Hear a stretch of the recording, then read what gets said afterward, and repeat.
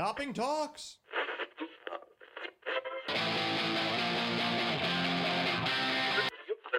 105 hours a week, can't be beat.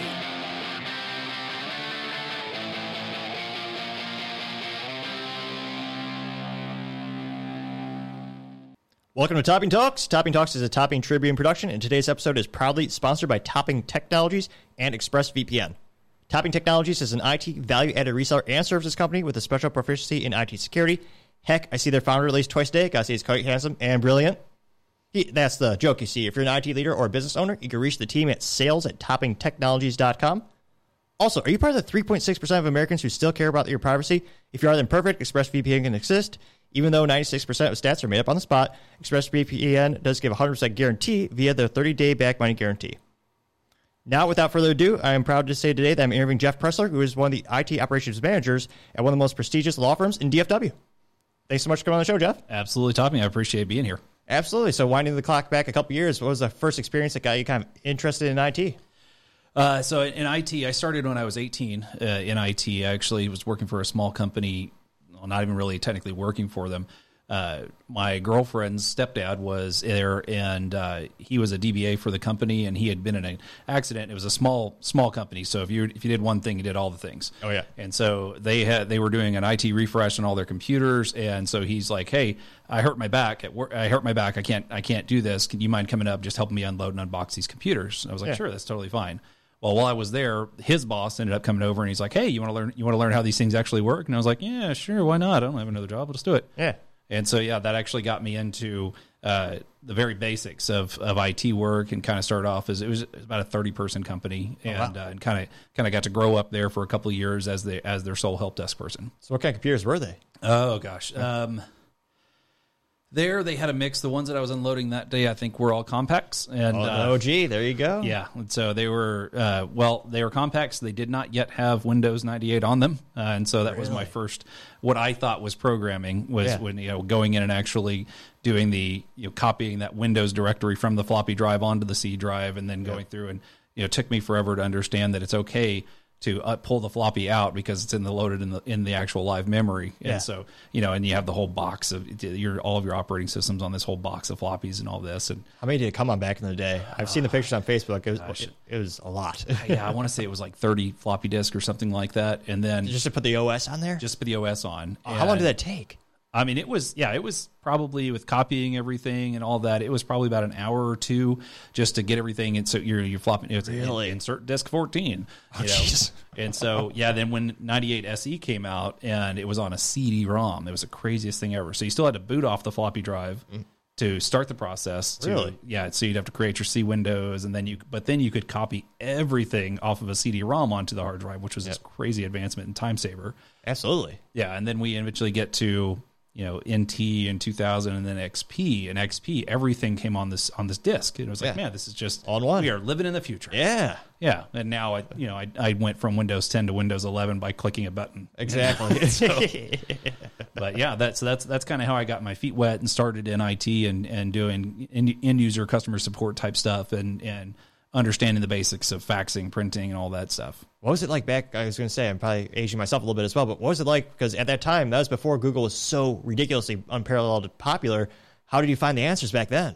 Oh, you had to know a guy. I mean, there was typically it was almost like, it feels like we're talking about the Middle Ages now, but you would have like kind of an apprentice mentor relationship with your boss, and your boss would be the guy that he had trained you up on how to do this, and so you learn everything from him, and then you figure out the rest of it on your own, or you go and you find, where's that one file cabinet that has that one Microsoft book in it, and go through there, flip through there. No, I'm not getting this error message. No, I'm not. No, went through this.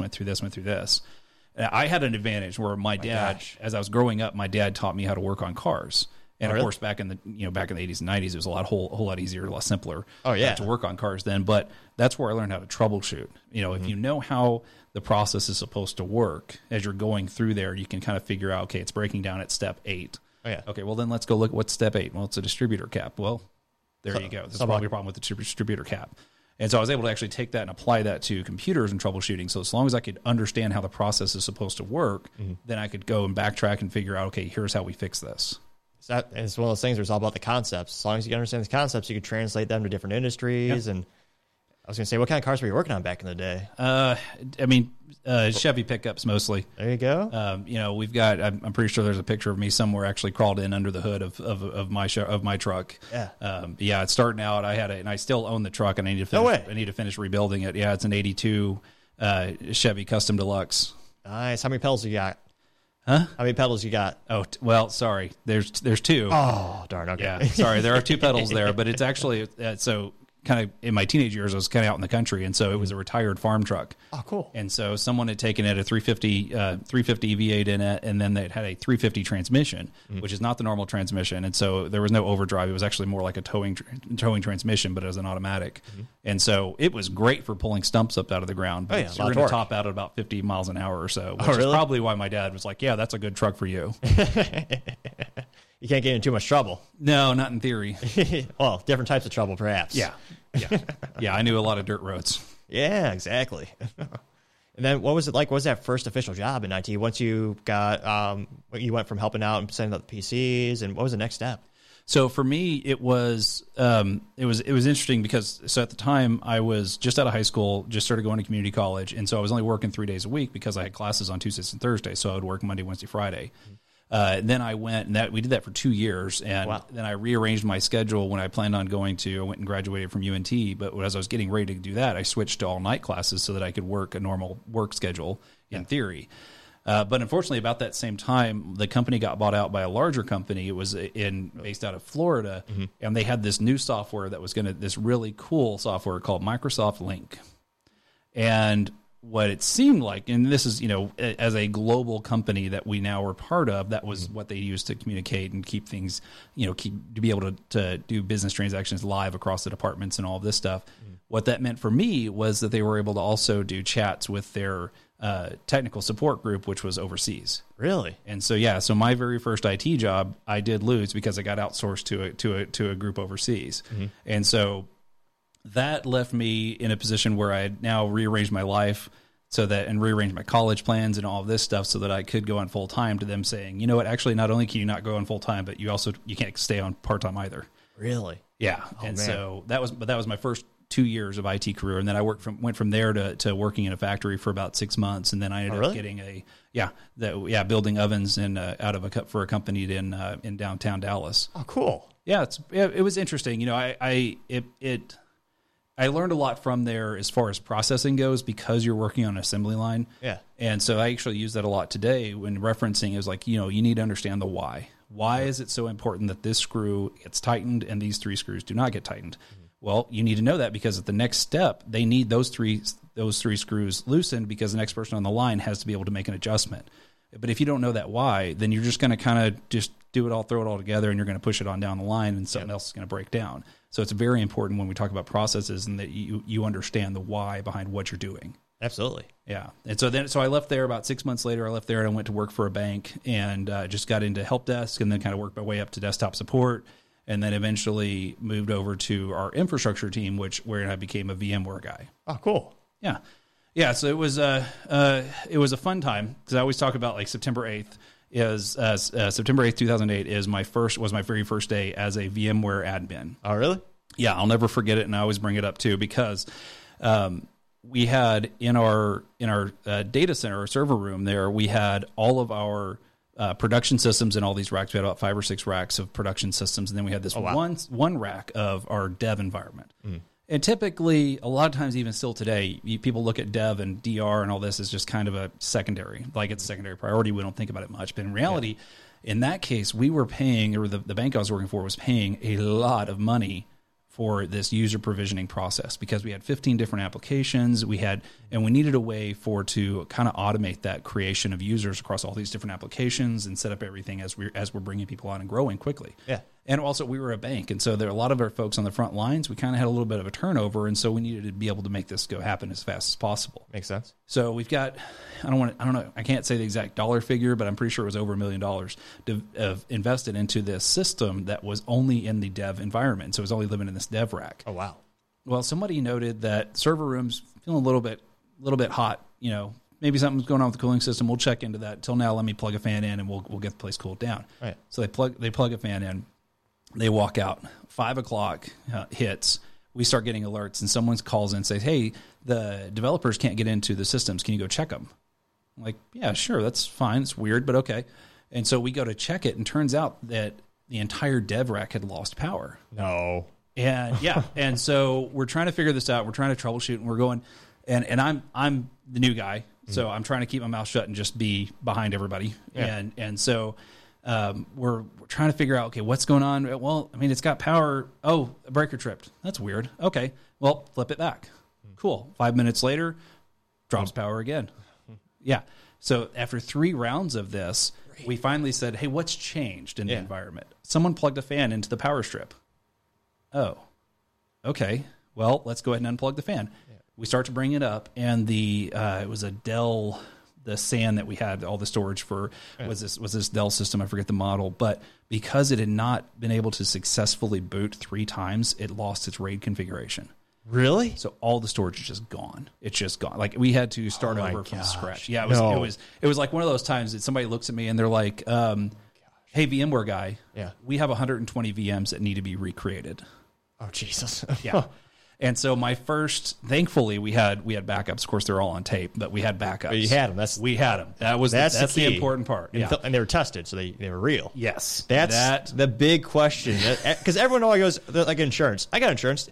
Great. I have backups. Great. But have you ever tested the backups? Well, no. Maybe last year. The job said it was successful, so we just take it at that. Yeah. Yeah, you can't do that. You really do have to test stuff. Well, this became a very, very real test because I spent 28 hours, my first day, it was 28 straight hours of rebuilding 120 VM shells. Jeez. So that then my backup guy could come, and he had to go to where we kept all the tapes off site and gather up all the tapes and everything because he had already picked them up from that, the previous night's backup had already been set off site. Yeah. So he went and gathered up all the tapes. And as I'm building these shells out and naming them and setting our IP information and getting all this stuff, and then he's taken over from there and adding the backup agent, which was Semantic Backup Exec back then. Oh, wow. And so he would then do a bare metal restore essentially on the VMs. And so it took us all night long, obviously, but we got the dev system back up. But that was like my first day as a VMware admin, and it was like one of those times where it's like, man, this sounded really cool, guys. I don't know.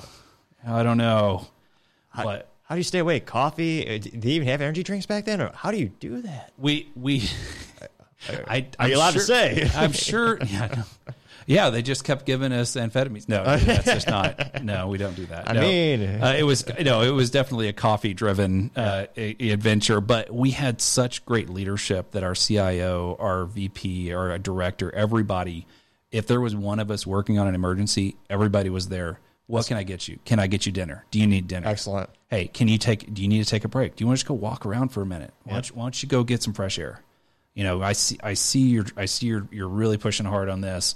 I want to make sure you're working efficiently. What can I do to help with that?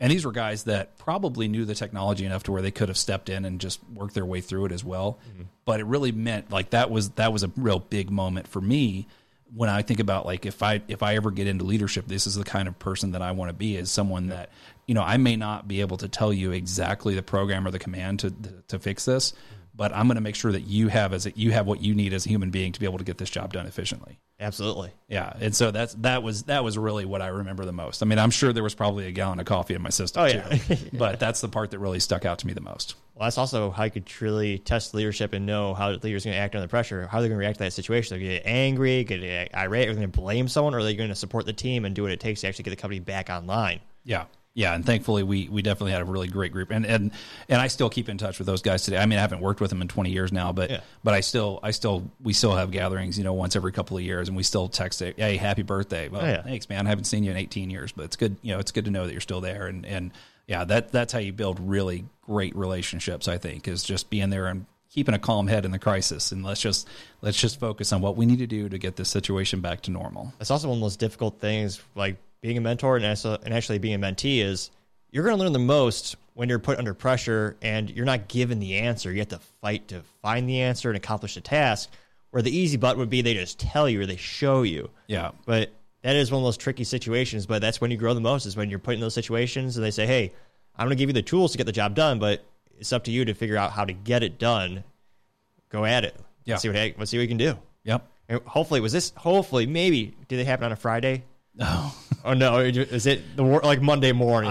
I don't know. There were so many times where we would always joke about, like, everybody at 3 p.m. on Fridays, everybody walk away from your desk. Like, we're all just going to ride the clock until 5 and nobody's touching anything. No changes. No changes. Because sometimes there was that, that really well-intended, I think this would be more efficient if we did this. Oh, yeah. Okay, yeah, and then Sunday night, we're all still there, like, hating each other and, trying to figure out how do we get the business functional by opening. But, yeah, there was, that's another thing that now has really played into where I am today career-wise is, like, I really respect a change control process. Oh, absolutely. Because, like, this is how we avoid stuff like that. Oh, yeah. And the biggest pressure is if the business is down for a minute, well, that aggregate adds up to all the hundreds of employees, all the customers. I mean, all the pressure really starts to mount when you realize, oh, dear God, the ripple effect or the domino effect with IT. Yeah. I mean, big risk, big reward. You can enable your end users to make their lives ridiculously easy and also hopefully secure. Or it could be a pretty big, little bit of trouble to have to troubleshoot with. Yeah, absolutely. The law firm that I work with today, the director of operations, like I think it was either the first or second day that I was there, riding up the elevator with this guy, really friendly fella, really nice guy. But he says his basic like pep talk is, hey, I just want you to understand that if we take a system down, we bill in 6-minute increments. And if we take a system down, then it's down for 6 minutes. This is the dollar figure that has cost us. Oh, yeah. And it was like, that was my message walking in the door. And I was like, oh. Be aware. Yeah, I got you. Yep. I got you. Don't make changes on a Monday morning. Yeah. Hey, you're going to do a great job so long as you don't screw it up. Exactly. Thanks. Got it. If you do screw up and you think it's not a big deal, here's the fiscal how it is a big deal. Yeah. And it adds up because lawyers ain't cheap. Yeah, well, and that was also the joke because that conversation then evolved into how much do you make a year versus how much you would cost us.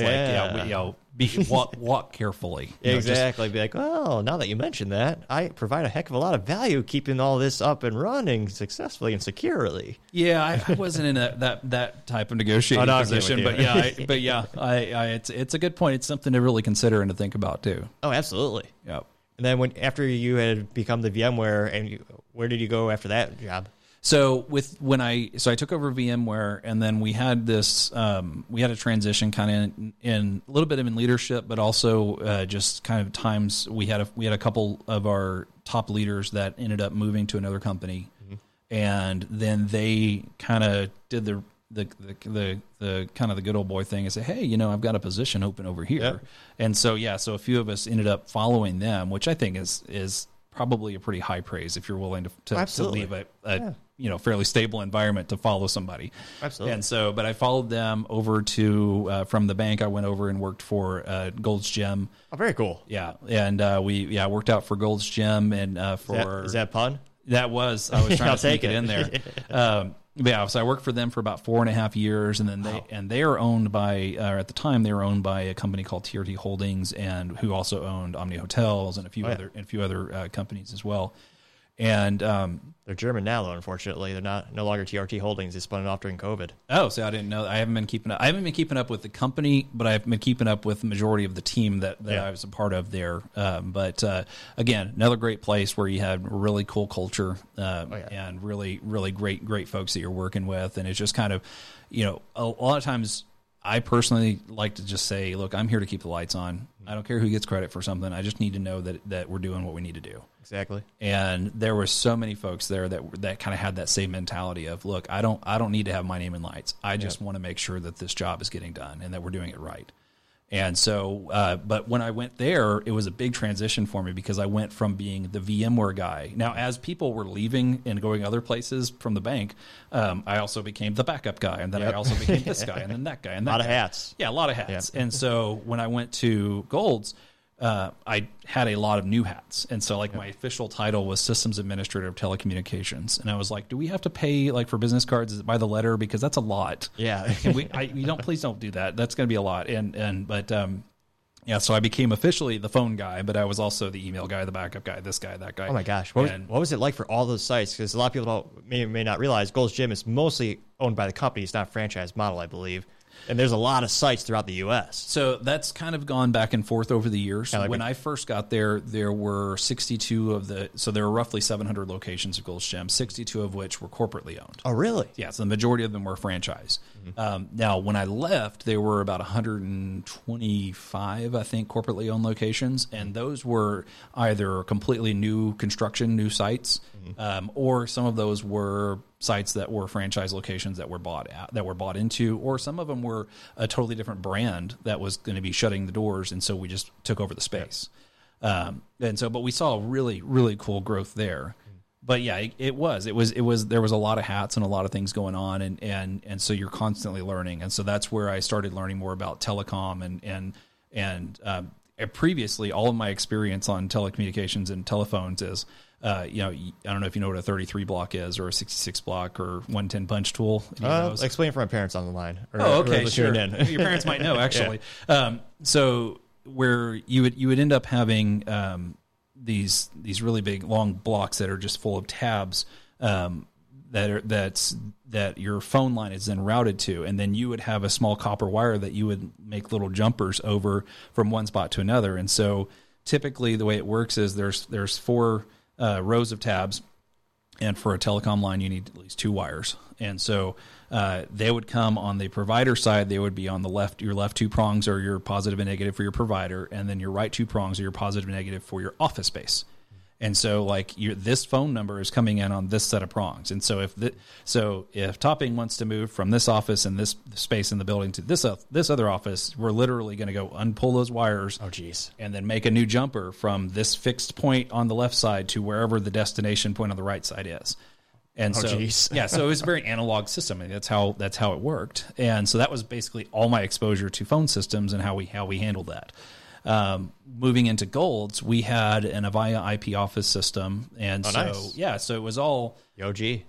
Yeah. I mean, that when I worked at my first job in IT was inside sales at Hewlett Packard Enterprise, and the very first telecom that we had was the physical Avaya phones with the Ethernet plug in, and I was faster than the devil push those buttons. I like the physical phone. I know they went virtual later. Yeah, they're definitely virtual now. Well, and we ended up we had that. We had the IP office, and we had the Avaya phones, and they were SIP technology-esque. I mean, they were functioning off of SIP, but in reality, it was all coming off of either analog trunks or a PRI or something that is maybe digital, but not really fully SIP yet. And so we started off there, and that's where I started learning about phone systems, and then we got to do a little bit of kind of crossover projects with Omni Hotels, and I went to Omni's headquarters, and this was in 2000, I want to say 2010 or 2008, 2010, somewhere in there, and I walked into Omni's corporate headquarters, and I'm talking to some of the folks there, and they're like, "Well, here, let me show you our phone system," and they had a Toshiba mechanical, you could walk in, you could hear the clicks as people are dialing. Yeah. It was just this craziest thing. So we went from there, and then and this one of my last projects with that group was we put in a ShoreTel system. Oh, yeah. And ShoreTel it's a really cool technology, and really liked it. And it was our first really fully SIP solution that we did, and working with AT&T on the provider side, and really cool. That it always cracked me up though, or always felt like kind of like facepalm moment was ShoreTel's tag was brilliantly simple. So whenever you're struggling to figure out why something isn't working, and then you keep seeing it's brilliantly simple, I'm like, I'm brilliantly stupid. Marking matters. Yeah, guys, thanks for that. Well, those things are darn near bulletproof. Like some of the solutions, it's been decades, and I see them in the environments, they're still running. Yeah. Well, and I think phones are really one of those things. It's probably the hardest thing to sell to folks, because they've had the same phone on their desk for 20 years. It still works. The physical device people like. What breaks down on it? Well, the stand. Like when you have someone that slams it down, the stand, the physical plastic stand, everything else just works. And so I see where whenever we're talking about transitioning, like we did at the law firm, we transitioned from there to a full VoIP solution. And it was like, well, why do we need to do this? Well, because it's costing more to maintain this old thing than it is going to be to get you a lot of cool new features or features. And okay, fine, but is it going to look the same? No. No, the thing I put on your desk in 2004 is not going to look like the same thing in 2020. Yeah. Or sorry, 2022 or whenever it is that we actually finished it. But yeah, it's. I learned a lot about kind of the mechanics in there, and then where we go and kind of always, like I said, I always go back to working on a truck, figuring out that process. And when I had to learn SIP technologies and the signaling and everything involved, like it made sense to me, and then I was able to troubleshoot that. That's another important point is you can have the best technology, the best solution in the world, but most important thing, what's the end user's thoughts? Is it going to make their life easier? You got to show them how. It's either going to save the company money, or maybe they'll have some features you didn't know you have and that you actually want. Mm-hmm. But yeah, with phones, I mean, you go to Walmart, they still have those Cisco phones from like 20, 30 years ago because they just work. Yeah. They're darn near bulletproof. Yeah. We can talk more about that one time. I have a funny, that's always the funny thing. Like you walk into Walmart and like we always go over to like the sporting desk, to buy a hunting license or whatever. I see that phone right there. Yeah, the phone's sitting right there, and I'm like, man, I know the extension to dial to get onto the intercom. I can find my own person to help me out here, but I don't. Well, it helps when they have it taped there too. Right it's like there. It's written, right next to the IBM cash register. Like, yeah. I mean, some technology's just built to last. Well, that was I mean, we had you talk about POS technology stuff. The receipt printer is connected to the drawer, to the cash drawer via a phone cord. Yeah, and it's like, man, that's really not a tricky signal to actually get it to eject that. And when you know that technology, and you're like, man, especially. And I think this may just be like an IT nerd thing for me, but like whenever I'm going to buy something and they're like, "Oh, it's just not working," and I'm like, "Have you tried just doing this?" Yeah.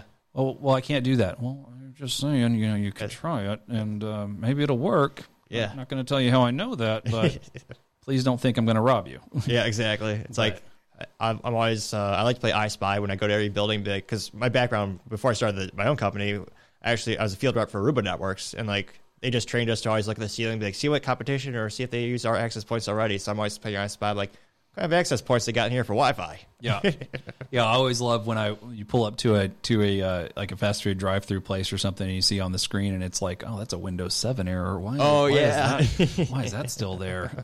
Oh, exactly. It's like, the stuff you see in the real world is sometimes scary. Or like, you go to the store, it's like, oh yeah, they have a computer for an employee. It's like, do I see an admin sticky note on there for credentials? Gosh, yeah. I do. And the craziest thing was, this is on Facebook, they censored the name of the company, but it was a laminated piece of paper on the computer screen that said username admin, password admin. I'm like, oh, dear God. Yeah. Have they ever had an external test or any security test? And kind of like backups, maybe and maybe not. Maybe they just didn't read the report, but yeah, sometimes the things you find are pretty entertaining and scary to say the least. Yeah. Definitely. If you're an IT guy out there, you need to understand SNMP community strings. If something in your environment is still using public, you need to fix that ASAP. Yeah, for sure. And then where did you go from that second company? So from there, I went on to actually join the law firm that I'm at now, and I've been here for a little over 10 years. I came on as the phone guy. There you go. What were they using back in the day? So we started off there, and this was the only time I've ever been lied to at the law firm is when they said Cisco system. It's not a complicated thing, and so yeah, we have a Cisco phone system there, Cisco Unified Communications, a call center, or as a call manager, I think is what it used to be called, but. We ran it for several years, kept updating it as needed, and Cisco, so CUCM is really great at scaling. It's got a great model for scaling. It's the same pyramid model. Every sysdoc in there is going to have the same pyramid model in there, and so it's really great for scaling. But it was kind of overkill for us, and so there was just a lot. I mean, 80-20 rule didn't even scratch the surface on how we were not using that thing. Oh, really? Yeah, and so, but it was a really. Once you kind of understood it, and you understood routing partitions and permissions and then accounting side of it, and once you got all of that, it made sense, and it wasn't easy to work on system. But when you've got 5 pages of setup for one single user when they come in, it's like I think we could probably simplify this even more. Yeah. And so we over the years we've transitioned away from that, and so we're no longer using the Cisco phone system, but we are still using quite a bit of other technology that's still there, but we keep upgrading. Yeah. And that's kind of that's where when we talk about infrastructure, we talk about the technologies that we're using. the big thing that always comes up is the Internet of Things. The Internet of Things. Oh yeah, buzzwords.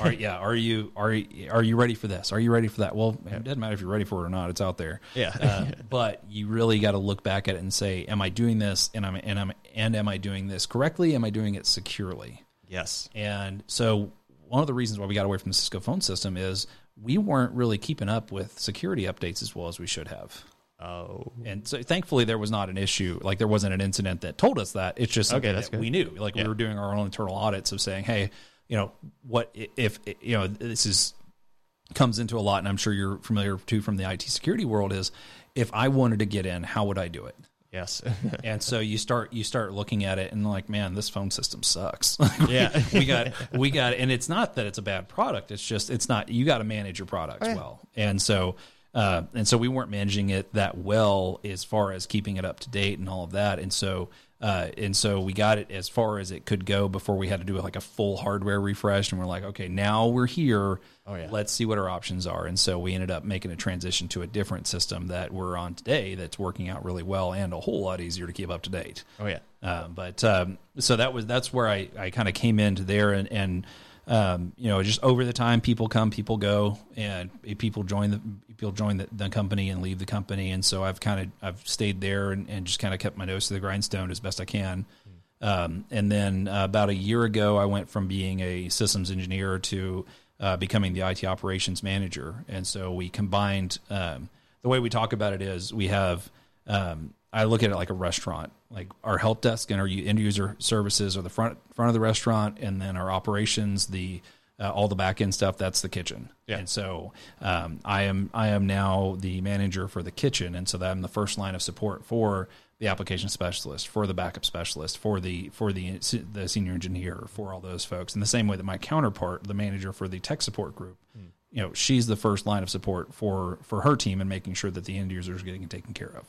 What was it like getting that transition to get that promotion? Was there certain things you had to do, or any advice to youngsters listening or folks who are trying to get that big? Because that's one of the biggest hurdles in IT is how do you go from that big promotion? Because sometimes it takes time, there's certain metrics. There's a lot of variables that go into that. That's what I hear. There's a feedback on the show. People are wondering, how could I apply some lessons learned maybe from Jeff to my life? Yeah, so I mean, I would say it's definitely a big transition because you go from being the person that is Johnny on the spot to solve problems to being the person that's finding Johnny and giving him the problem to solve. Yep. But as far as that transition, my biggest advice, first off, is always assume you're going to be learning. So never shy away from learning something. You're always going to want to be growing. In the same way that IT is always evolving, all the IT people need to be evolving as well. So you always want to be learning. Volunteer. Take on stuff. Don't shy away from learning something new and developing those new skills.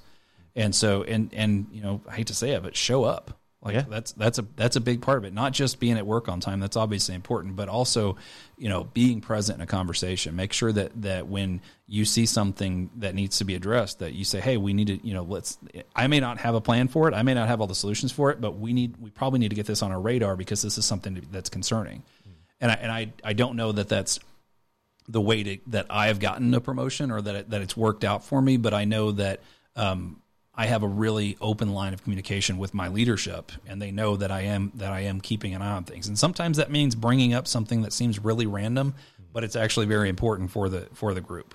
Absolutely. So I was going to say I'm a little bit of an old soul. If you probably already know me, but it's one of those things where I truly think that it's hard if you work from home, but just getting to the work a half hour or an hour early and staying a half hour or an hour late, even if you're doing the same productivity level as everyone else around you, you're going to stand out because you're putting in the effort. You're going above and beyond. Yeah. Which these days is pretty easy to stand out, just on average, when you see in the workforce. But a lot of times it is, yeah. One of the things that one of my first IT managers told me, I think probably my most important advice ever given to me was, you never want to become the guy that management cringes when you go talk to the end user. Yes. Customer service, being a human with someone else, which keep it in. And I spent years on help desk side and answering those questions. Oh, and, yeah. You're not getting someone on their best day. Like, understand going into it that you are not, someone's already having a rough time when they start having a conversation with you. So if you're having a bad day and that comes across to them, that's not going to make their day any better, and it's not going to make them want to work with you any easier. And so, you always want to make sure that your interpersonal skills are not always, you don't always have to be Prince Charming. You don't always have to be the yes man. You don't have to always do that, but just make sure that people understand that they're talking to another human being and that you're talking to another human being. Because I know a lot of folks over my career, and I know that I've probably been that guy at the time where, you may just want that person to work in the office or in the closet in the back. They're going to feel better talking to the computers. Understand those folks' values and let them do that when that works for them. Yeah. But just never become the guy that when the phone rings and you're like, please don't let it be him. Please don't let it be him. Please don't let it be him. Yep.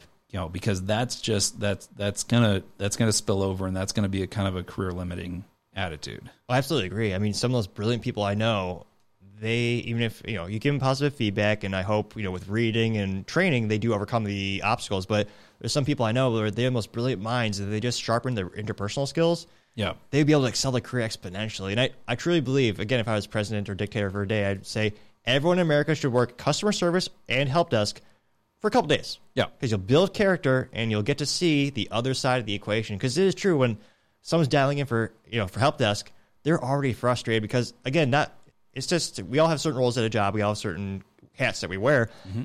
They're not supposed to be an IT guru or a tech person. Yeah. It might be a lawyer where they are sharp as a tack. They know all the laws around a very specific topic, but they don't know how to do some type of fix on their computer. Yeah. So they're calling in. They're already upset. They don't want to feel no one wants to feel dumb. Yeah. So they already don't feel great. And if you talk down on them or it's going to kneecap your career in the long term. And absolutely, yeah. It really is just treat everyone the same. Treat everyone like they're almost like a family member in a good way. Yeah. And it's just tell them, hey, don't worry, and just let them know, like, don't worry, I've heard dumber questions. I like to make a joke, be like, trust me, I've asked more dumb questions you can never even comprehend. Yeah. So let me know what's happening on your end, and how can the team and I help you out. Yeah. But it is really true. Just go on help desk for a couple of days, do customer service for a day, and people build some character, and that's what I think a lot of people are lacking on average these days, and I think it makes you a better person. Well, in IT too, I think a lot of us consider being on help desk is kind of like paying your dues. Like you need to be able to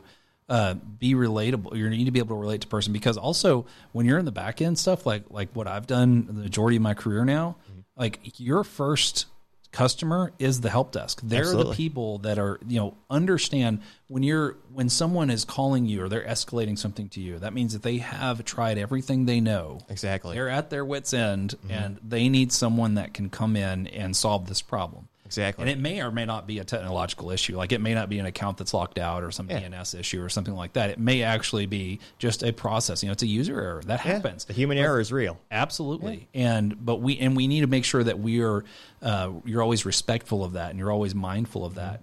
Remember that we are dealing with other human beings. They're your customers. You got to sell them on the idea, sell them on the tech, tell them, got to explain to them, like, especially for IT security these days. I mean, the end user is one of the biggest targets. You have to let them know, like, here's the downtime cost. Like, here's why we want you and I to learn together, so we can understand the real risks that are out there that you might not think, because we're not a Fortune 100 company, but I can assure you everyone is a target these days. Yep. So that's why you need to really sell the messaging and translate the IT to just average just conversational talk. Mm-hmm. Just make it more relatable and make it more comprehensible for everyone. Yeah.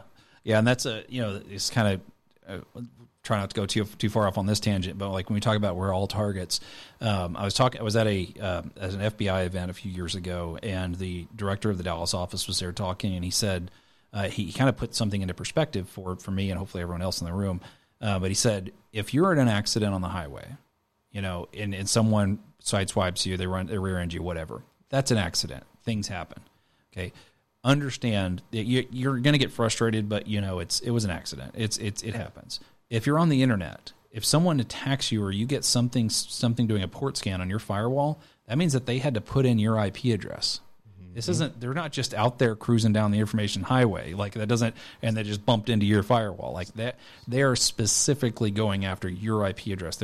This is a targeted thing. And this is where I think a lot of folks don't realize, when we talk about, we had 10,000 intrusion attempts in the last 3 months or something. We're like, oh, okay, yeah, sure, but like, no, I need you to understand, we had that, that we became the target of that, and so that is why we are constantly and always trying to improve our security posture. there is no like peak or goal that we're going to get to say, we've reached it, our security is perfect. It's not going to happen. It's not possible. No, as much as sales reps will try to say, here's my widget. If you buy it, you're secure. I'm like, well, first of all, you're full of crap because there's no such thing. You could become more secure. Yes. And I always tell people, you just want to kind of hedge your bets or build, get the odds in your favor. You could build up walls around your castle. And I would always tell people with security, you want to make it so that you're not an easy target. The enemy, the malicious actor, you want to make it so they have to put such a disproportional amount of effort into going after you. They're just going to go on to the next company because they might still have a password. Well, they might have something simple to break into. And understand that the bad guys are a business too. Oh, and so they've got to analyze their return on investment. And if they are spending hours and hours and hours not getting anywhere, they're going to come on. They're going to go on to the next one. And so your goal is to become that target that just isn't worth it. Exactly. You don't want to be soft target. And sometimes, though, this is why I'm always advocate. Well, I was going to say a little selfishly. I always say pen tests externally, internally. Do them frequently and do different people. Don't just use one company because every resource, every company is going to come at it from a different attempt. It's the ultimate cat and mouse game. Yep. Because no two humans are the same, and there are always holes. You just got to find out where are the holes in the system. How can we bolster our security? Because you don't want to be the easy target. And it's astonishing. There are some people who still have admin access. And again, it's just like going to the gym or testing backups. If you don't test it, you don't know. Yep. But now you can get ransomware as a service. It's astonishing how much it's growing. And once they get to quantum computing, the threats are just growing exponentially. Back in the day, it used to be the firewall. That was the most important thing. Nowadays, the firewall has gotten so strong, you have to have a disproportional amount of resources for computing to break through it if you want to go that route of attack. Yeah. So now they're not, on average, again, get a good firewall, obviously, but on average, that's not the main threat vector. It's always evolving. It's always going around, which is why I find IT security especially so fascinating when, servers, they get faster, like smartphones, they get faster, more efficient, but there's not a lot of startups in the server community. I can't think of any. But cybersecurity, you can't go 2 minutes without a new one with the new technology because it's just the ever-evolving Rubik's Cube of IT. Yep. Well, and we talk about now like the big marketing thing, or it seems like, I don't think it's just a trend, but the big tagline, everyone's talking about AI. Oh, yes. We've got AI in this tool. We've got AI built in here. Let's talk about how our AI analytics does this. And so there is a valid, and then you have like the Uber nerds that are like, well, it's not really artificial intelligence until it's fully sentient. So quit calling it AI. Yep. No, it's a lot closer than it used to be. Oh, absolutely. Well, especially the stuff we're allowed to know about. Let's be honest. It probably is already somewhere in a secure environment. But I absolutely love ChatGPT. Now, I'm only using 3.5 because I'm not going to pay $20 a month for 4.0. But I imagine 4.0's got some pretty cool stuff that I would eventually like to play with. Oh, it's astonishingly advanced. Oh, yeah. I can imagine. Well, and I was having a really good conversation with my wife about this. She's a 6th grade social studies teacher, and I've been showing her ways of using ChatGPT specifically in helping building out lesson plans, just coming up with ideas. And a lot of times, and I think this is kind of just a human condition thing, once you get so stressed and you have so many deadlines and your schedule's so crazy, one of the first parts of your brain that kind of shuts down is your creativity mode. Mm-hmm. And so you've got to be able to free up some bandwidth mentally to be able to be creative and to come up with these great ideas. Mm-hmm. And what I was talking to her about, I was like, well, what you can do, even if you're not having ChatGPT like fully write your lesson plans or fully plan your day or something, you can use it in the same way that I look at a cookbook and I look at all these recipes and all these ideas, and I may not follow this recipe exactly because I may actually want some turmeric in there, or I may want to throw some paprika on that or something, but I use it like a framework for something I'm going to cook. I'm like, well, you can use ChatGPT to help lay some foundations to allow you to be creative on top of that. And once the foundation is built out, then then it helps out. It frees up your mind so much to where you can be creative because you want to be that cool and exciting teacher, which she is, whether she always acknowledges it or not. But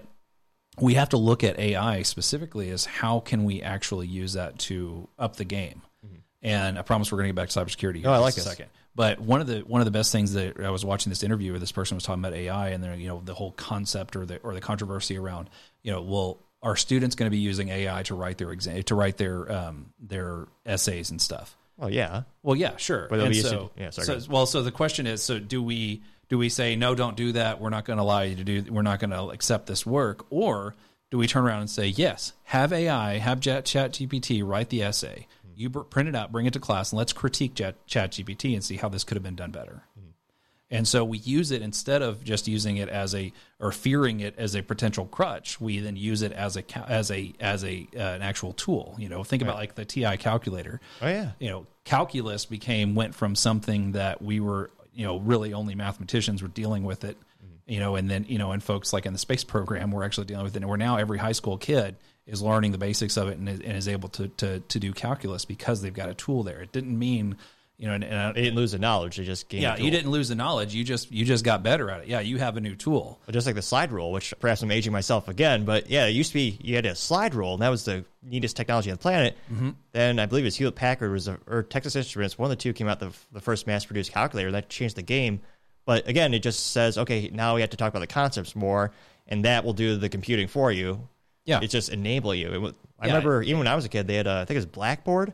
There's a software where if you wrote a paper, you'd upload it to this website when I was in high school, and it would check it to see if it had been copied by someone else. Oh, okay, yeah. And at the time, that's revolutionary. I suspect with AI, not only will ChatGPT can write a paper, but there's also going to be a tool to detect, was it written by AI? Yeah. Kind of like AI images, and they'll eventually have the technology to detect it as well. You should look into that one right there, because there's actually a case, I believe, out of a university here in Texas where a professor went to check that, but unfortunately didn't really understand the tool he was using, if I'm understanding it correctly, and I may be off the wall on this, but I think if I remember right, he copied it into the chat and said, "Hey, did you write this, or is this in your memory or something?" And of course, it says yes. You just uploaded it. But geez, and it's like, oh my gosh, they must have done it, and da da da da. That's and so we have to understand the tools that we are using. But when we take that, we need to figure out how do we actually apply it. And a lot of companies now are packaging and selling. Here's how to make your work more efficient using AI. And I was just recently at a conference where we're talking about document management and how the life cycle of a document, may take 12 hours to completely create, review, refine, and publish this contract. Really? Well, if you can get that down to 9 minutes, then that changes your entire business model, because it's no longer okay for you to bill hourly. Now you need to figure out, like, is it a flat fee system? Is it how can this actually now impact your entire business? Because guess what? Your competitors are probably already working on this. Is that thing where traditionally an hourly lawyer or an attorney, they would put that contract together and then they would bill it out hourly, and now it's going to the computer? Yeah, that's kind of the idea and the potentiality. Now, the other side of this, and this is where I think a lot of people freak out about AI, especially in the law firm district or the law firm industry, is this thought that I'm going to tell AI to create this document and then it's going to ship it off to the court, and I'm not going to know what it is. I'm just going to be accountable for it. Well, you always got to check your work. Like there's going to be, you need to be accountable for it. And that's where courts today now, judges are saying things like, hey, if any part of this document is created using artificial intelligence, you need to disclose that at the beginning of the document. And so, most courts still allowing it though, interestingly enough? I think it's probably hit and miss. There's actually a surprising amount of freedom that judges have to be able to say what can and can't happen in my court. Really? Okay. Yeah. So legislature, it's not as long as it's not like a question of legislature and law and everything. Like they're not playing full legislature and all that, but they can dictate and say, no, if you're on a Zoom call, I don't want you just using your wireless mic. I want you to be on a landline.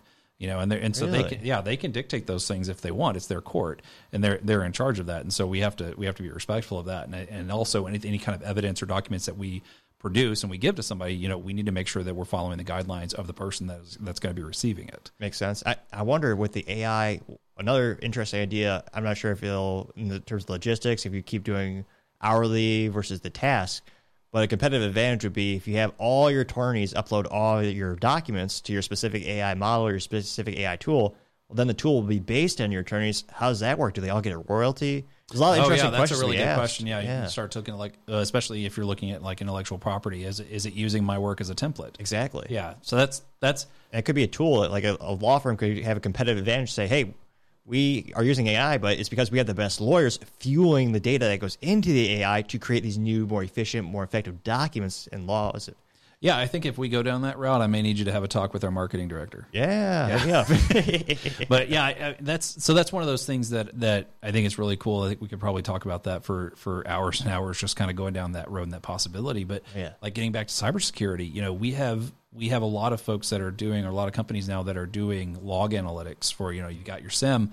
Let me see and let me establish what is a normal process. What is abnormal, and they're using AI in that in that realm, to be able to really kind of understand and identify potential threats. Well, guess what? The bad guys are using AI too, and they're going to be doing the exact same thing in the opposite. And so we need to, just like we talked about how there is no perfect security posture, we have to constantly be evolving our security posture. And I think looking at emerging technologies using AI needs to be something that we're mindful of, which is why I say it's always important. You never stop learning when you're in IT. Oh, absolutely. And I mean, the technology is only going to get faster, more advanced. Yep. And it'll be always is a tool, but the question is who's going to wield the tool. Well, yeah, and if you think that there's ever a time where, there's the time between the incident happening and the time between the time at which you say, "Oh crap," how much has happened between there? Exactly. As things get faster, a lot more things are going to be happening between there. Exactly. So yeah, you gotta stay on top of it as best you can and make sure that you are, you're training your people to be able to identify these things. You're getting in third party resources when needed. And that's where I see a lot of stuff, or I see a lot of benefit, especially you talk about pen testing. Oh yeah, absolutely. Rotate who's doing your pen testing. Don't just rely on one company. And I think there's a lot of folks in the law firm.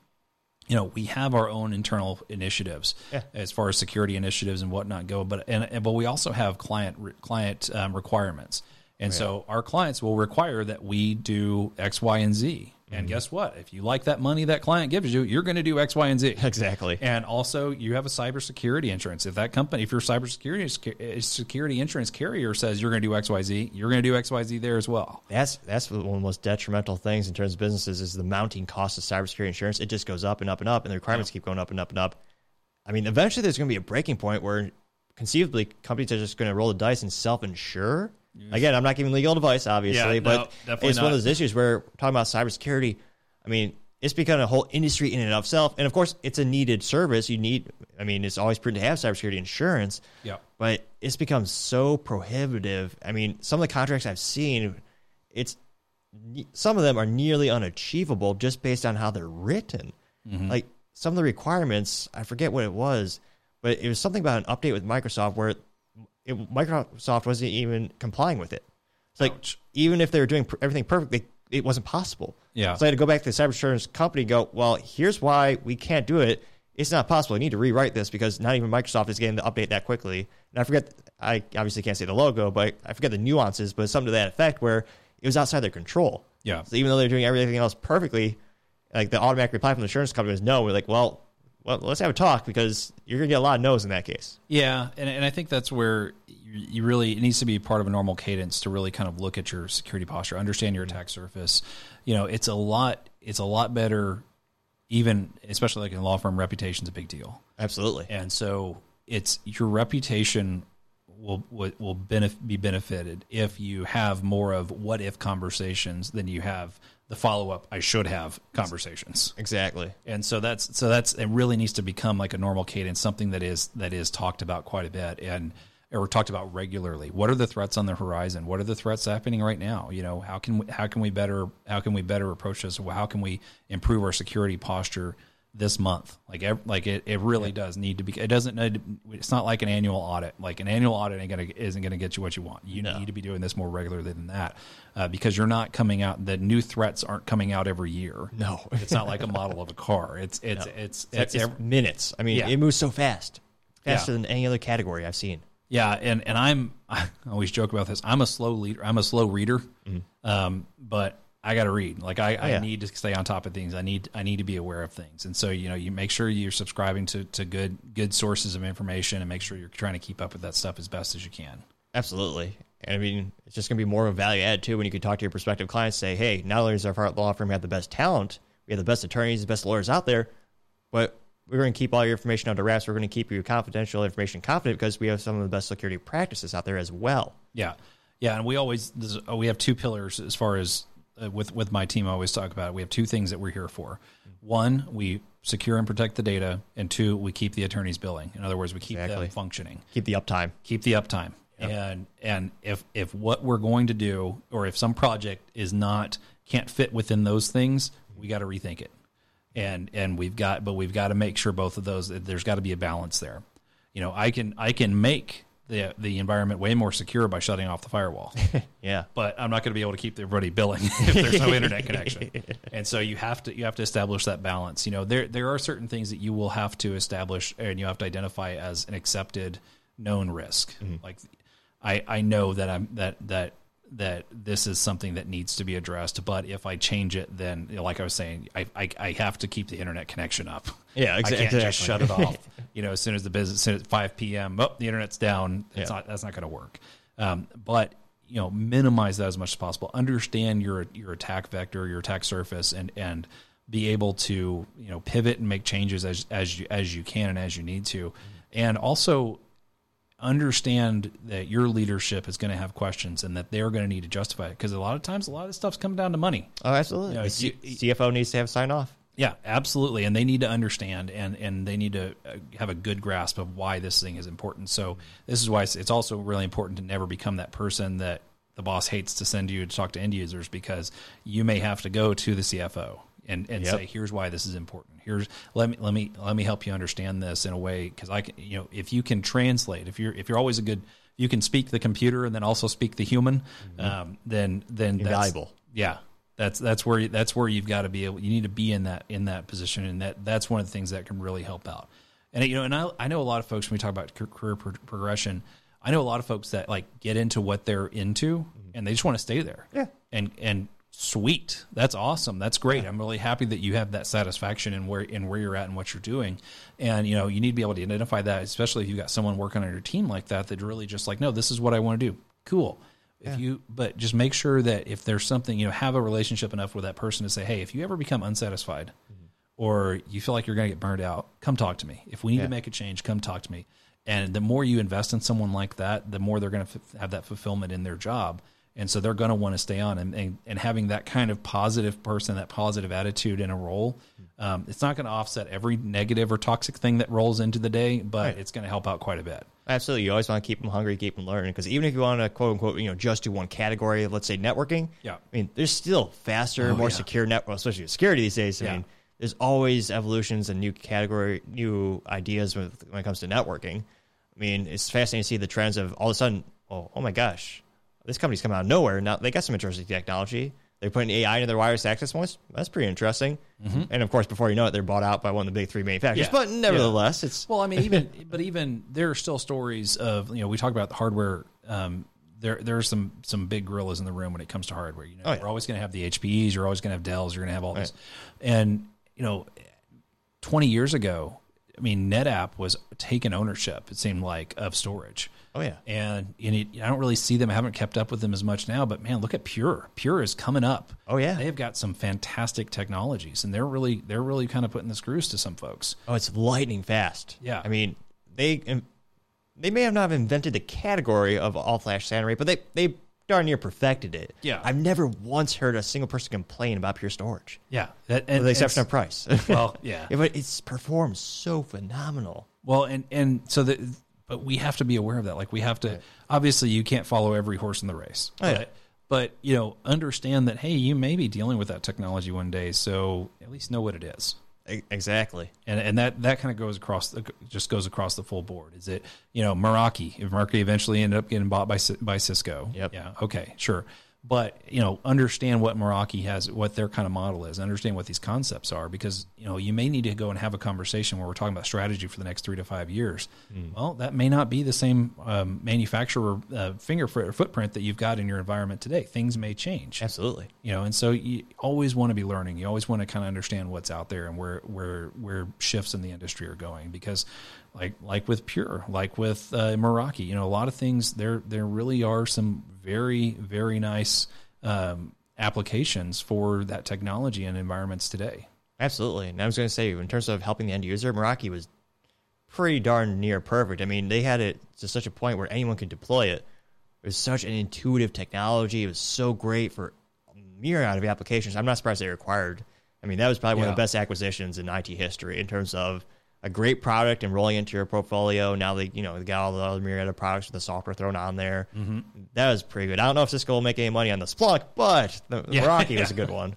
Yeah, it's it is interesting, and I think as time goes by, we are going to see a little bit more kind of it's not, I want to say mom and pop shops, but we're going to see a little bit more companies coming up in the industry that are going to be offering, and whether or not they get bought, I don't know, but they're going to be coming with new ideas and new approaches, and we need to be aware of that, and we need to have an idea of what that is, because that is not necessarily reshaping, but it is opening up our future in the industry as well, because we need to understand, like we talk about the auto industry and how, GM may eventually just be a tech company because of all the technology going into their vehicles. I test drove a new Silverado at the State Fair of Texas this year, and there was some setting on the dash console there where you hit a button in it for cameras, and all of a sudden you look at it and it's got a bird's eye view of the truck you're in, and so they're melting in, and they're kind of stitching together all the video feeds from the cameras all over this vehicle, and it's like, man, that is a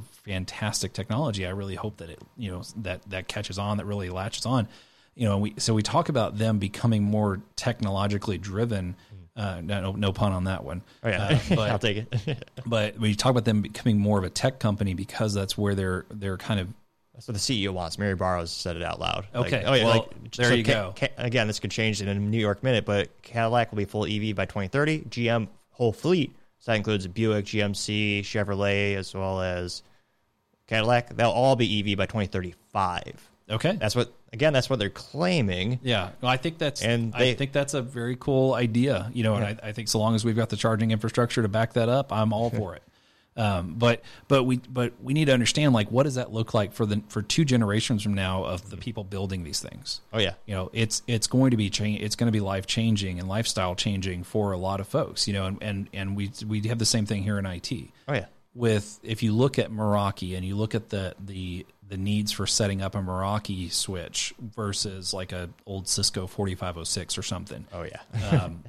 It's night and day. You've got a web GUI. Well, you got to know these 300 commands, and so, but you have over time, you've got people growing up in the technology, but you just can't get locked in completely. This is all I'm ever going to do. Now, unless you're 2 years from retirement, you stick to your guns. God bless you. You laid out a foundation that we're thankful for. Yep, exactly. We have to, especially if you're getting into IT or you're trying to advance in IT, learn stuff. Be open to learning things. Never stop learning. That's really that's key to success. That's the key to success. Because the one guarantee in life is that there will be change. Yep. Especially in technology. I mean, there's certain categories in your life or certain products where you can make the fair debate, like the manufacturing process might change, but the product itself hasn't changed too much. I mean, anecdotally speaking, just think off the top of my head, perhaps like a revolver that's been around for well over 100 years. Mm-hmm.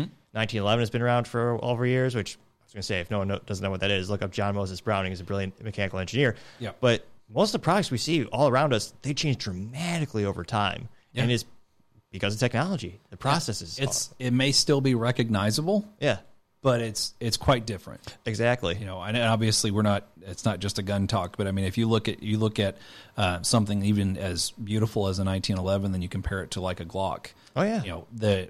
It's recognizable. You understand it. You could probably figure out what all the parts are, but you start taking it apart and things are going to look very different. Oh, exactly. And so, so you need to be flexible enough to understand, like, I'm not just going to be, I like my 1911. I like that technology. It's just perfect. There's nothing else I need to change. Well, try something. That's totally fine.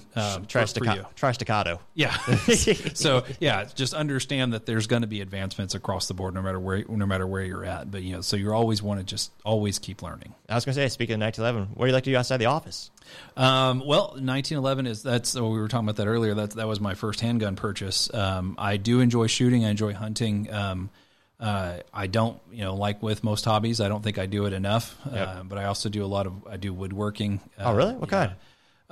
Mostly kind of structural stuff. So I love going and our family motto is, if it's worth building, it's worth overbuilding. And so, like when my kids wanted a tree house, well, that's fine. So now they've got an 8x12 tree house that's kind of attached to a tree, but it's really a cabin up on stilts. And so, that's awesome. Yeah. Well, I love doing that. I love being able to take it, especially, I think this maybe an offset from my IT career is you don't always like get a feeling like I built this with my hands when you're behind a keyboard. Because it's a lot of software oriented. Yeah, a lot of it is. And virtualization is like, it's hard to look at that and go, it's tangible. But, Yeah, I know. So I love to build things with my hands. I love doing yard work. Surprisingly, like I've never felt like such an old man as to when I say I love doing yard work. But I mean, there's no more honest work than working in your own yard. Absolutely, Like, put pride into it too. Yeah, absolutely. Yeah. I mean, just throw something out, put you a border around something, clean up, make the soil healthier, grow something. Yeah. Like all of that, I love that idea. But it's all lessons in patience as well. Because very true. When I'm working, I delete something or I spin something up, it's there immediately. Oh. If I'm trying to grow something, build something, 6 to 9 weeks till germinate. Yeah. I'm not gonna know if it even germinates for 17 days. That's ridiculous. Like, how long do it take to build a treehouse or the pseudo treehouse? It sounds like a cabin. Does it have a shingle roof and everything? It's got a steel roof. Oh, cool. Yeah, it's got a single slant steel roof, and it's got a little wraparound staircase that gets up to it, and it's got a front porch. And I mean, like I said, if it's worth building, it's worth overbuilding. And but I mean, it's still standing today. It took me probably, I want to say I worked on that for about a month, and that was cool. Yeah, and that was a lot of time. That was me going out, and my neighbors that are close enough to hear me probably hate me for this, but like I'd go out at 9 o'clock at night, put the kids to bed, then go fire up the work light and just go start digging holes to put the post in, and then I'd start you'd hear my impact driver going at 2 in the morning just because I can't sleep. Might as well go work on that thing. Yeah. But yeah, it becomes a labor of love. It's something you just really enjoy. And I go sit out on my I go sit on my back porch now, and I just look out through the woods and see the treehouse back down in there, and I see birds, listen to the birds, and I always tell people that you should always start your day with bird song and end your night with crickets. I like it. And just find some time to settle down and rest. I think that's something we kind of disconnected from in terms of modern society. Like we used to make, especially in the United States, we used to be the manufacturing mecca of the world, especially after World War II. And I mean, there's a certain pride of making something with your hands that it just feels different when you're working. Like most people today, it's a service-oriented economy. You're doing a lot of work on the computer. Like one of the most things I took the most pride in was building these tables. And I mean, it was 150-year-old antique, barnwood, got a lot of epoxy. I mean, these two tables, 7 feet by 4 feet, they took about a year. But it's because we could only work on it, once a week on Sunday when I was hanging out with my proof point buddy. Yep. But it's one of those things where like, I'll never throw these away. No. Like they mean the world to me. Yeah. Yeah, no, I get it. I guess it's like about 10 years ago now for Christmas, my wife wanted a dining room set. Our dining room in our house is this really odd shape and size, and so we couldn't find one on the market that really fit into the room well. And so I was like, okay, so I'll just build one. And so drew up something. She's like, yep, that sounds good. And so that was her biggest Christmas present that year was I built her a dining room set. That's and awesome. We're still eating off of it today. And no way. Well, that's kind of the other beauty of it is like right now I need to fix something on it, but I know how to fix it because I put it together in the first place. Yeah. And so I can kind of take a little joy in that. Now, if she listens to this, she's going to wonder why I still haven't fixed it yet. So we won't bring that up too deeply. But we'll publish it in a little bit. Yeah. Okay. But yeah, the just the kind of that joy you get, when you finally have something tangible, or you finally, you start feeling the heft of something that you're moving. Like I don't even want it. I'm looking at the epoxy on this, and I don't know how heavy these tables are, but I bet they're not light. Not as bad as you'd think. Mainly just awkward to carry. Okay. But yeah, as lessons learned, we would, we pour. It turns out, hindsight's 20/20, but the worst material to work with for epoxy tables is antique barnwood because they're so porous. Geez. Yeah. So we would do a layer. Bubbles would come up. We'd hit them with the hair dryer. Bubbles would come up again overnight. So if you look at the side of it, it's about equal parts in terms of the thickness, equal parts wood and epoxy. Okay. But we finished it, gosh darn it. Yeah, it looks fantastic. I appreciate it. Yeah, I got, back when American money was real, we actually got real silver coins in there. I think mostly from the 1800s in terms of the dates of the coins. Yeah. And it's one of those things where, just one day a week, just slowly but surely got to see it come together, a lot of troubleshooting. Just trying to find the material allocation was a good challenge because I wanted to make it 100% made in the USA. Yeah. It's like trying to find the right screws. And I was going to say, for how many times we went to Home Depot, should we ask them for a sponsorship? Like, it was like a couple of times a month of just going to Home Depot to get more materials. Yeah, I really recommend, and this again is not a plug for Home Depot, but I definitely recommend getting a pro account. Yes, I should have done that. Just so you can track that. I started that a few years ago, and I think I'm only it's a drop in the bucket for them, but like the fact that like once a quarter I get a $50 gift card, and I was like, oh, that's cool. Oh yeah. But yeah, no, we just finished remodeling a bathroom upstairs for my boys, and cool. and so I was able to go in and had to demo everything and reframe and replumb and replace all the electrical outlets and all that stuff. And I hired an expert to do the tile because like I don't want to learn on that in an upstairs bathroom. I could just imagine everything falling through the ceiling. So that's our latest project. So just really a lot of kind of hands-on stuff around the house. We joke about like growing up kind of dirt poor, of like we never had the opportunity to hire someone else to do something, so we just like me and my dad would collect skills like stamps, like oh yep, nope, I know how to do that now. I'm never doing it again, but I know how to do it. Would you ever want to work on cars again? Oh yeah. Now and like I said, I still have my truck in the driveway that I need to. I've got to replace the timing chain on it right now, but I love working on that stuff. It's just finding the time. You know, you got it. You got true. We always talk about with my dad, like getting together and doing stuff. It's like we don't have. I know you guys don't have time for this. No, we don't have time for anything. We have to make time for it. Exactly. We have to designate this is the time we're going to work on this. You make the time for the things that matter most. Yeah, absolutely. If you could restore again, costs it's you got sponsored by the Home Depot or something like that. If you could restore, or I guess maybe what was it, AutoZone, something like that. Yeah. If you could restore any vehicle, what would you want to choose? It's my dad's. He has a 1965 Mustang. Oh, really? Yeah, it's got, nice. I think, is it 3? So I think it's just shy of 4,000 actual miles. That's it? Yeah. Oh my gosh, that's darn near museum quality. That's and it's so there's a little bit of the engine that needs to be updated, but it's got red leather interior.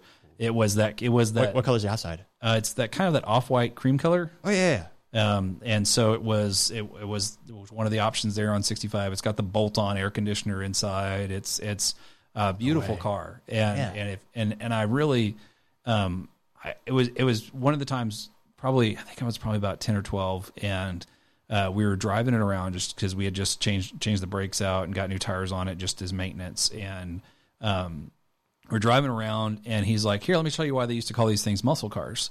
And I was like, what? And he shifts into third gear, and we're already going like 30 miles an hour. He shifts into third gear, and he barks the tires. Oh, yeah. And I was like, sucked into the seat. And it was like, oh, my gosh. You realize now you're in a, 3,000-pound car that's got this V8 engine that could really, really, really rattle you. Oh, yeah. But it's it's all still original. Everything's still original. It just really? Yeah.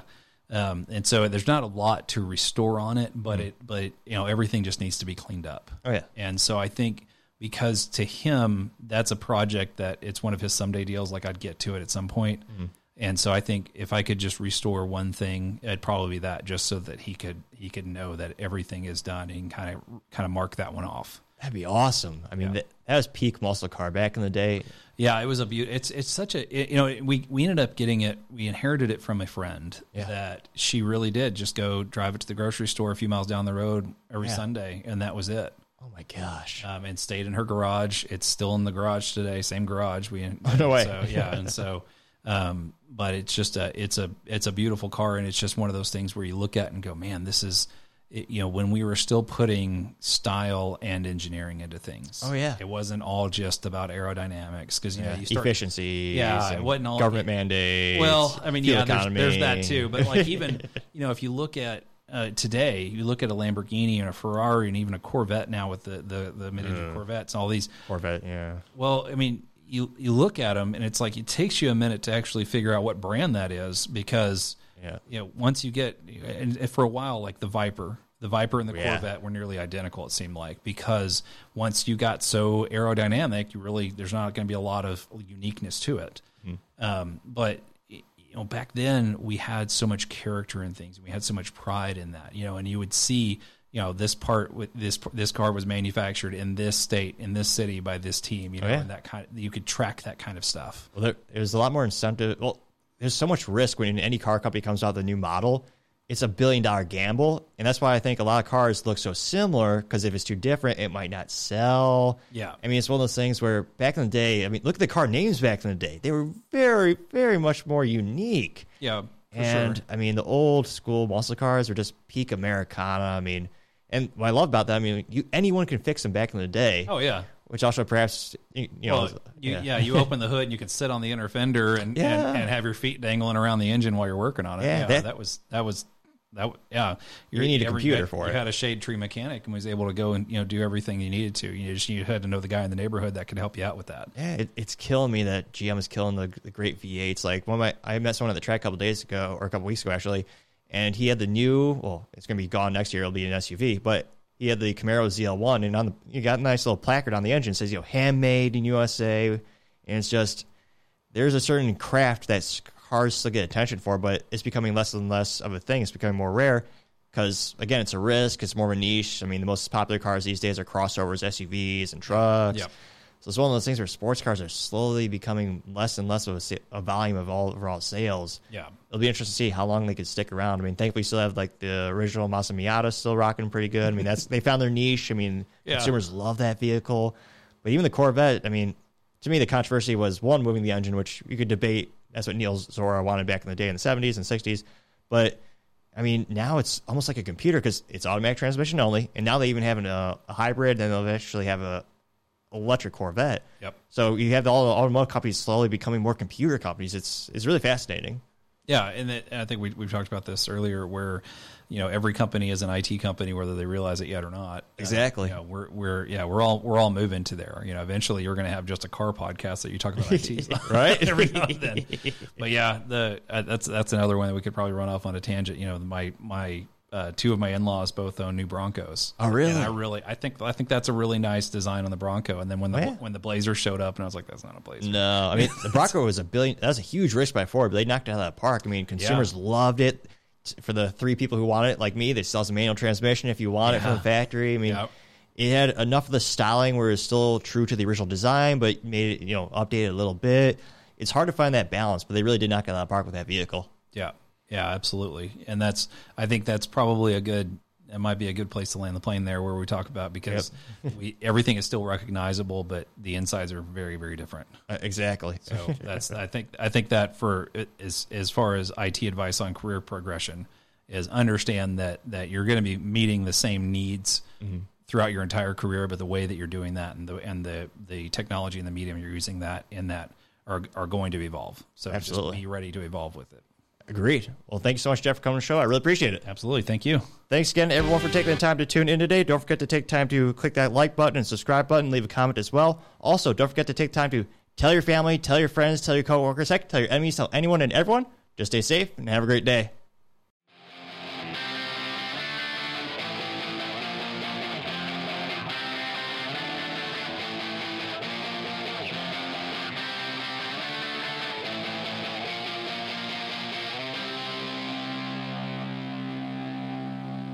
Topping Talks.